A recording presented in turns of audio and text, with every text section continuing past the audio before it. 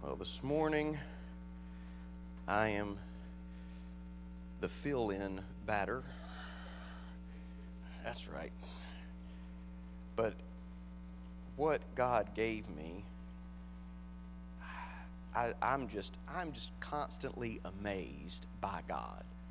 God, we had, whenever our college and career class first got started years ago, I was in college, and Brother Randy Briggs was our initial teacher in what is now our hyphen class. We called it college and career back then. And we had a t-shirt that our class designed, and Jed Smith was the one that designed the t-shirt and had a little guy on it, had a little bubble above his head, and he was sitting there painting or writing or doing something. It was a side view of him, and the little thought bubble above him just said, "God's smart." Because every Sunday we would go over something and just blew our minds, something so simple, but God in His infinite wisdom makes it apply to us and just opens our understanding. And so this morning, we're with Brother Chris and Sister Marissa out celebrating their anniversary. We're going to be taking a break from the Beatitudes. And it has, if you have not been able to be here for all of them, we started the Beatitudes in June of 2022, and we're still going. We're a little bit past halfway, so we're thinking we may finish this year, possibly. So in that vein, the Beatitudes is 3 chapters long, and I can't remember off the top of my head. I meant to look, and I completely forgot to, but the Beatitudes is 3 chapters long, and as I was preparing for today, I'm preaching today, and then I'm preaching another Sunday later on in March whenever Brother Chris is scheduled to go and preach somewhere else. And so I thought, what would fit in with this? And I couldn't really figure out anything on my own. And then finally, whenever God gave me something, I thought, oh no, we've been on the Beatitudes since June, and God gave me Psalm 119. It's 176 verses. It's like, oh Lord, that's a 3-year series right there. But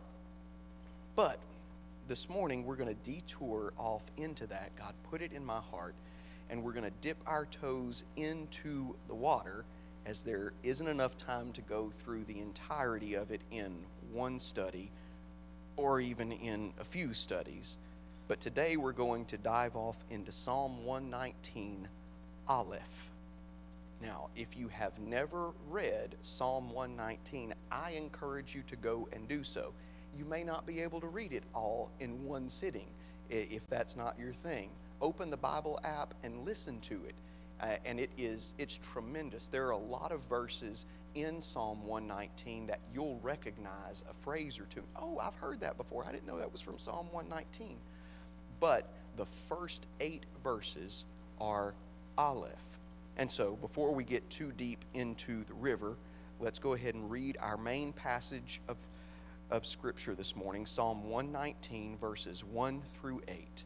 And this is what it says. Aleph. Blessed are the undefiled in the way, who walk in the law of the Lord. Blessed are they that keep His testimonies, and them that seek Him with the whole heart. They also do no iniquity. They walk in His ways. Thou hast commanded us to keep Thy precepts diligently. Oh, that my ways were directed to keep Thy statutes. Then shall I not be ashamed when I have respect unto all Thy commandments. I will praise Thee with uprightness of heart when I shall have learned Thy righteous judgments. I will keep Thy statutes. Oh, forsake me not utterly. And in the context of what we have been talking about through the Beatitudes and talking about keeping the statutes and the precepts of God, not just the words that they say, but the spirit of where they come from and the attitude of righteousness. This passage just fit right in with that. It's a wonderful passage of Scripture. But as I'm sure you've guessed, because it's usually how God talks to me, there's more here than just a surface level meaning or understanding. See, God instructs us to study, and I believe that means taking the Word of God apart to know not just what the words say, but what they mean and what God's wanting to say to me. Okay, that's what we've been talking about since June, is the scribes and the Pharisees, they knew what the words said. They had no problem quoting back to you what the words said, but they didn't know what it meant in context with a relationship with God. And so 2 Timothy chapter 2 and verse 15 is where we have the verse that God instructs us, study to show thyself approved unto God, a workman that needeth not be ashamed, rightly dividing the word of truth. And when you're dividing the word of truth, that does not mean that you're cutting it down the middle and saying this is good and this is not. It's not like whenever you're cutting the fat out of catfish, where you throw the black away. That's not what it means. Rightly dividing the word of truth means taking it apart and realizing this applies to me and this applies to you, and this is what is meant by more than just the words that are said. So today we're going to do some of that. So first, a little bit of background on Psalm 119 itself. Psalm 19 is one of three so-called Torah psalms or instruction psalms. The word Torah means law or instruction in Hebrew. Psalm 1, Psalm 19, and Psalm 119 are all Torah or instruction psalms. And interestingly enough, each of these instruction psalms are also then followed immediately by one or more messianic psalms that give some foreshadowing or prophecy of the Messiah. Psalm 1 is followed by Psalm 2, which is a messianic psalm. Psalm 19 is followed by Psalm 20, which is a messianic psalm. Psalm 119 is so massive that instead of following it with one messianic psalm, Psalms 120 through 134 are the messianic psalms that follow 119. And this pairing of instruction and messianic prophecy is actually a device that the Hebrews would use in their literature, and it was called interpretation by attachment. One piece of literature would give information or idea, and the one attached or paired with it would give further expounding or deeper meaning to the first. And so the idea is that meditating on the Scripture leads to trust in the Messiah. And even though the Jews today don't believe in Jesus as the Messiah, they are still looking for the Messiah. They still believe in the Messiah as a person, as a soon coming king. They just think he hasn't come yet. So they're still looking for and hoping for the Messiah. They still believe in the Messiah, just not in the same way that we do. They don't have the full truth, but they still call those messianic psalms because they are giving portents of the Messiah. And so Psalm 119 is also one of several acrostic psalms, which are psalms that follow patterns. Psalm 119's pattern is that it's divided into 22 sections. Each section has 8 verses. And each section has a heading, which is a letter in the Hebrew alphabet, read in the original Hebrew, not in English, because everything doesn't translate over exactly perfectly from Hebrew to English, because they're completely different, as we're going to see in just a second. But read in the original Hebrew, every line, meaning every verse, begins with that section's letter. So our section is titled Aleph. And if you look in your Bible, you can see that verse 1 has Aleph. If you go down to verse 9, you will see the second letter in the Hebrew alphabet, which is Bet. And it's B-E-T or B-E-T-H in English, but it's pronounced Bet. And so each 8 verse section is a letter of the Hebrew alphabet, and every line in that section starts with that letter. So David, the assumed author of Psalm 119, was creating this huge literary work, 176 verses, but it's more than just a pretty poetry piece or pretty wording, as we'll see. So to understand some of the deeper meaning here, then we're going to need to dip our minds into the language of Hebrew itself. And it may start to sound like a school lesson, but just stick with me because I'm going somewhere with this, and it's pretty awesome. Now, our English alphabet, we have 26 letters, A to Z. In Hebrew, they have 22 letters, Aleph to Tav. Wait, you say, Aleph to Tav? Doesn't Jesus say, I'm the Alpha and Omega? Yes, good catch. Only that's in Revelation, and Revelation was written in Greek, not Hebrew. In Greek, Alpha is the first letter, Omega is the last letter, like our A and Z. So he is the Aleph to Tav. And in fact, the Hebrew people say that. Instead of saying Alpha and Omega, they say the Aleph and the Tav, the beginning and the end. So the Hebrew has 22 letters, Aleph to Tav, and here they are. These are the Hebrew letters. Now, over here is the first letter, because Hebrew is written opposite of ours. We read left to right. They read right to left. So even if you learn the letters and begin to understand how to make a Hebrew word, you have to read it backwards. Their Bible starts where we would normally see the back page. That's their front page, and it goes the other way. So that's why Aleph is up here. But the 22 letters of the Hebrew alphabet, starting with Aleph and ending down here with Tav, the language of God's people. And this is the language of God's chosen, and the language that he used to communicate with his people and ultimately the rest of the world. And Jewish tradition holds that Hebrew is the language of God himself, and that when he spoke all of creation into existence, he used these 22 letters and this language to do so. And because of the deep meaning within their language, I can't really argue the point all that much, especially since I wasn't there. So I can't really give any argument to that. But let me explain what I mean about the deep meaning of their language. Here is our English letter A. So the Hebrew is Aleph. Our counterpart would be the English letter A. The capital A looks like a teepee. The lowercase a looks like a soap bubble stuck on the wall. In school, nobody ever tells us why the capital A looks like a teepee and the lowercase a looks like a circle stuck onto a wall. It doesn't matter. There is no meaning in the way that our letter is shaped. We know it says A and ah and ah, and it's a vowel. Next letter.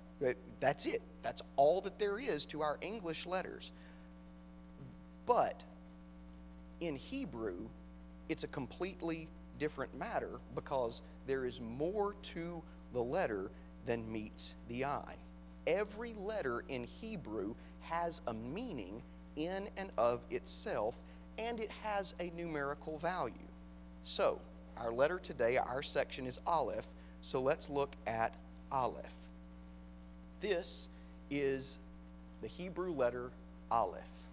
If you're writing in Hebrew, that's how you make an Aleph. It's a little bit more complicated than our A, just slightly, but that's okay. So first, a little rabbit trail. Why do we call ours alphabet? Why is that the name for our grouping of letters? The words come from the first two letters of the Greek alphabet, which are alpha and beta. You put those two together and you have the word alpha beta, or in Latin it was alpha betum, and in English we've shortened it to alphabet. However, in Hebrew, the first letter is Aleph, and the second is bait. So theirs is Aleph bait, or depending on your dialect, Aleph base. That's what they say instead of alphabet. Back to Aleph. That was just extra for you, just because I thought it was interesting. The Aleph itself is sometimes a silent letter without the presence of other markings which give it different vowel sounds. And as the first letter of their alphabet, it has a numerical value of 1 because it is the first letter. And the letter itself has 3 core meanings. It means master, it means teacher, and it means wondrous. The Aleph itself is actually composed of 3 other letters. Can you go back to the alphabet? So the Aleph is composed of the Yod on the top of it, a Yod on the bottom of it, and then it has a Vav slanted in the middle. And that is the way you make an Aleph, is with 2 Yods and a Vav. And there's a reason. From the work of Rabbi Aaron L. Raskin, who is an amazing Hebrew teacher, go back to the Aleph slide. I'm sorry, I didn't put that in my notes. The Yod above, this piece right here, represents God, who is above or beyond our comprehension.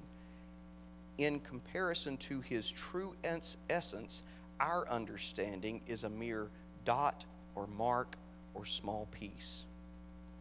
The Yod below, right here, represents the Jewish people, or any human here on earth.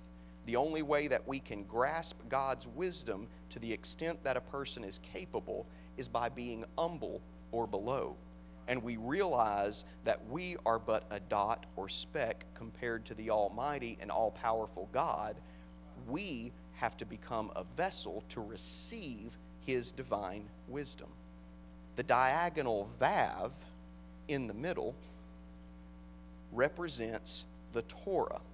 Since the Torah is what unites the Jew with God, the Aleph represents this unity between God and mankind, and this is the design or form of the Aleph. So, from Hebrew tradition, we can see that every stroke of making the Aleph, and every other letter as well in their alphabet, has a special purpose, and that there's much more to learning their alphabet than just mastering the sounds. How awesome is that? The letter Aleph. All that meaning in just one letter. However, that is the perspective from a very knowledgeable Jewish rabbi who does not believe in Jesus because he is a traditional Jew. John J. Parsons, blending Kabbalistic literature with the New Testament, puts it this way. The upper Yod, meaning arm, represents the hidden or infinite aspect of Yahweh, called Ein Sof, meaning without end, whereas the lower Yod represents the revelation of Yahweh to mankind, and the Vav, whose meaning is hook, shows the connection between the two realms. So the Vav, the slanted line, is thought to represent humanity, since Adam was created on the 6th day, and the Vav, the piece that's there, that letter, is the 6th letter of the alphabet, or their alphabet. The Vav is diagonal instead of vertical, since it is humbled in the face of God's mystery and revelation. The 2 Yods also indicate the paradox of experiencing God as both hidden and close, far and near. Just one letter. Now, my Louisiana Pentecostal oneness Jesus name perspective, the upper Yod is the essence of what we understand as God the Infinite, Father and Master. The lower Yod represents the Holy Ghost, or the small part of God that we can comprehend and that we receive while he is living here with us. And the diagonal vav represents Jesus, who robed himself in flesh, the number 6, the number of man, and the number of the vav, and humbled himself to bear our sins and become the connection point between the infinite God to live inside us as the Holy Ghost. Upper Yod, Father, slanted vav, Son, lower Yod, Holy Ghost. 3 in 1, the number of the Aleph. Hebrew also has a very in-depth meaning in its gematria, or the number of things. Per the Jewish Virtual Library, a project on the American-Israeli Cooperative Enterprise, each letter in the Aleph Beit has a numerical value, and these values can be used as numerals, similar to the way that Romans did with some of their letters, with I and V and X and L and C, D, M, using those as Roman numerals. The Jewish people used their letters the same way. So this is Aleph to Tav and the corresponding number in their gematria. The Aleph through Yod have values of 1 through 10. Yod through Qaf have values of 10 through 100, counting by tens. Qaf through Tav have values of 100 through 400, counting by 100s. The number 11 would be rendered Yod Aleph. The number 12 would be Yod Beit. The number 21 would be Kaf Aleph. The word Torah, which is Tav Vav Resh He, has a numerical value of 611. The only significant oddity in their numbering pattern is the number 15, which, if rendered as 10 plus 5, would be the name of God, which they do not write. So a 15 is normally written as Tet Vav, which is 9 plus 6. And because of the system of assigning numerical values to the letters, every word in the Hebrew language has a numerical value. And the discipline of Jewish mysticism, known as gematria, is devoted to finding the hidden meanings of the numerical value of words. So the basic gematria of Aleph is 1. But since we know that the Aleph is made up of 2 yods and a vav, we can also look at the gematria of the parts of the Aleph. 2 yods, each representing 10, the vav representing 6, makes 26. 10 plus 10 plus 6, 26. So the Aleph can also represent a 26 gematria value. The name of God in the Scripture, the unknowable name, we only have the consonants. They did not write the vowels because it was forbidden to write the name of God because it was so holy. So all we have is a yod, he, vav, he, which is, in English, it would be a YHVH. That's how they would denote God in written form because they would not put the vowels in it. Yod, he, vav, he, together, the name of God, the gematria of it is 26, the same as the parts of the Aleph. God is one. He is master. He is first. He is God himself. Not only that, but if you spell out the sound of Aleph in Hebrew, that sound, Aleph, if you spell out that sign, it's an Aleph, Lamed, Pei, which is 1, 30, and 80. You add them together, it's 111. 1, 1, 1. Father, Son, Holy Ghost. 1. Even the sound of the letter itself reflects the oneness of God's nature. Again, there's even more. Again, from John J. Parsons, in the writing or on Torah, Rabbi Dov Ber, the Maggid of Mezrich, I think is how you say that. I'm not sure. He explained the first words of the Torah. We have it in our Bible as, in the beginning, God created the heavens and the earth. In Hebrew, it's Bereshit bara Elohim Eis, or Ace. In the beginning, God created ace. Note that ace is an untranslatable word that indicates that a definite direct object is the next word coming. Thus, there needs to be an ace before the heavens and the earth.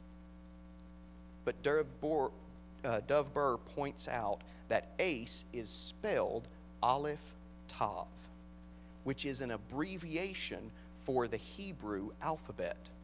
Aleph is the first letter of the Hebrew alphabet, and Tav is the last. So he reasoned, in the beginning, God created ace, A to Z in their language. He created the Aleph base. He created the Aleph bait. God created this before, that word comes before the heavens and the earth. So the letters themselves of the Hebrew language were created before the heavens and the earth, and God spoke those into existence with the letters he created. And thus the letters of the Hebrew alphabet are considered primordial building blocks of creation that God spoke into existence and that still hang in the air today because creation is still here. We speak and our sound goes away. But God speaks and his sound echoes through eternity. It goes on and on. If I say, hello, now that sound is gone. The hello is gone. God speaks, let there be light, and there's still light today. And he uses these letters and these words. Another interesting observation by Baal Shem Tov says that the difference in the words Goal, which means exile, and Go'olal, which means redemption, is the presence of an Aleph. You take the word for exile, which is Goal, and you put an Aleph in the middle of that word. Push the letters to the side, put an Aleph in the middle, and the word becomes Go'olal, which means redemption. If you insert the one, if you insert the master into the middle of exile, it becomes redemption. With God, we are empowered to move from exile to redemption.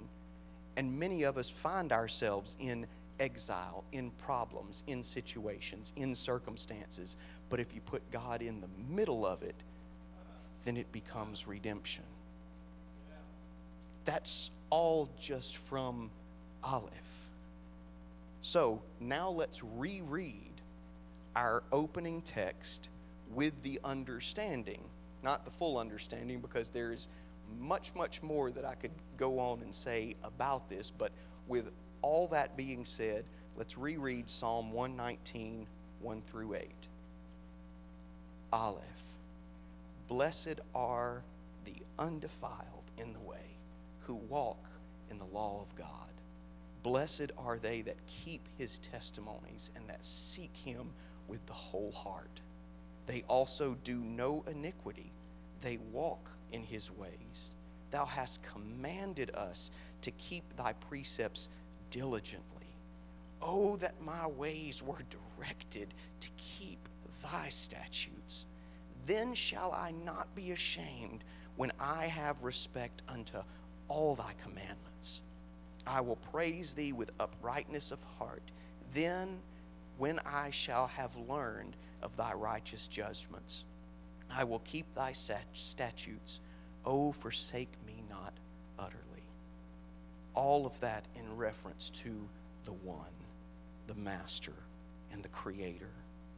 In the Kabbalah, which is a collection of Jewish commentaries, the Kabbalah states that there are 6,000 years to the world, and then the world will end. That's what the Kabbalah says. And we've touched a little bit on the Kabbalah with Brother Chris.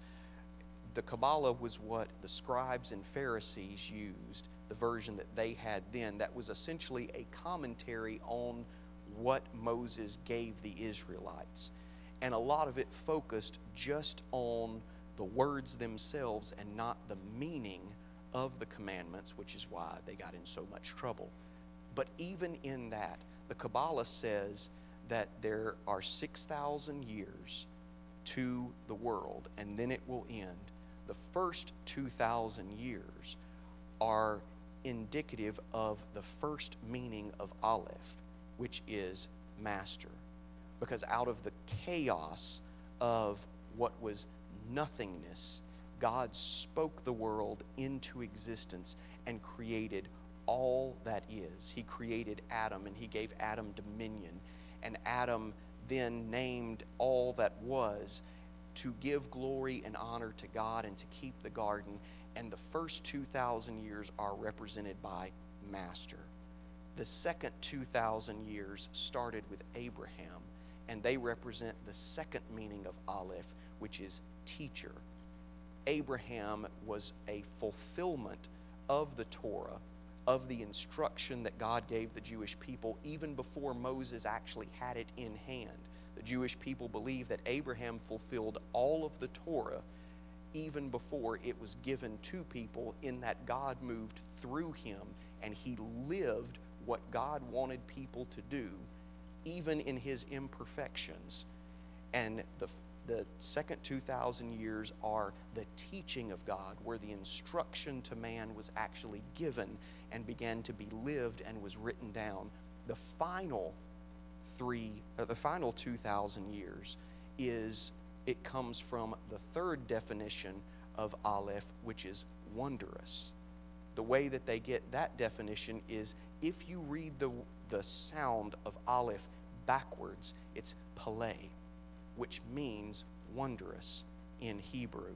And so the last 1,000 years are the wondrous years, and those are the years of the Messiah, which is the time that we are in now. Because whenever the Messiah is added to the world, then the world becomes wondrous, even in all of its chaos, even in all of its unrighteousness. When you add the Messiah, when you add the Aleph into the middle of exile, it becomes redemption. And the last 2,000 year period is the time of redemption. And that's from people that don't even believe in Jesus. That's just what their language means. So, if God created all of that, and he used that language to speak the world into existence, then God is speaking to us. Not just saying words. God is speaking creatively into us. And the sounds that he makes whenever he speaks to us are sounds that are going to echo through our lives and carry us through every problem and every trial and every circumstance, because when he speaks, his words don't end. They keep going. If we will but listen to his guidance and his direction, he'll lead us where we're supposed to go, because he made all that is with just his voice. He made the building blocks of everything that you know and I know with just his voice. And if we will listen, that same voice will speak into us with creative power, and it will move us. His voice changes everything.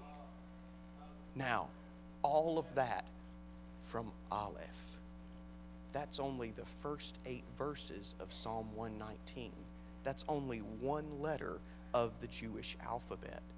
But all of that information has fed my soul and opened my mind to, wow, this is a whole lot more than I ever thought about whenever I read it before.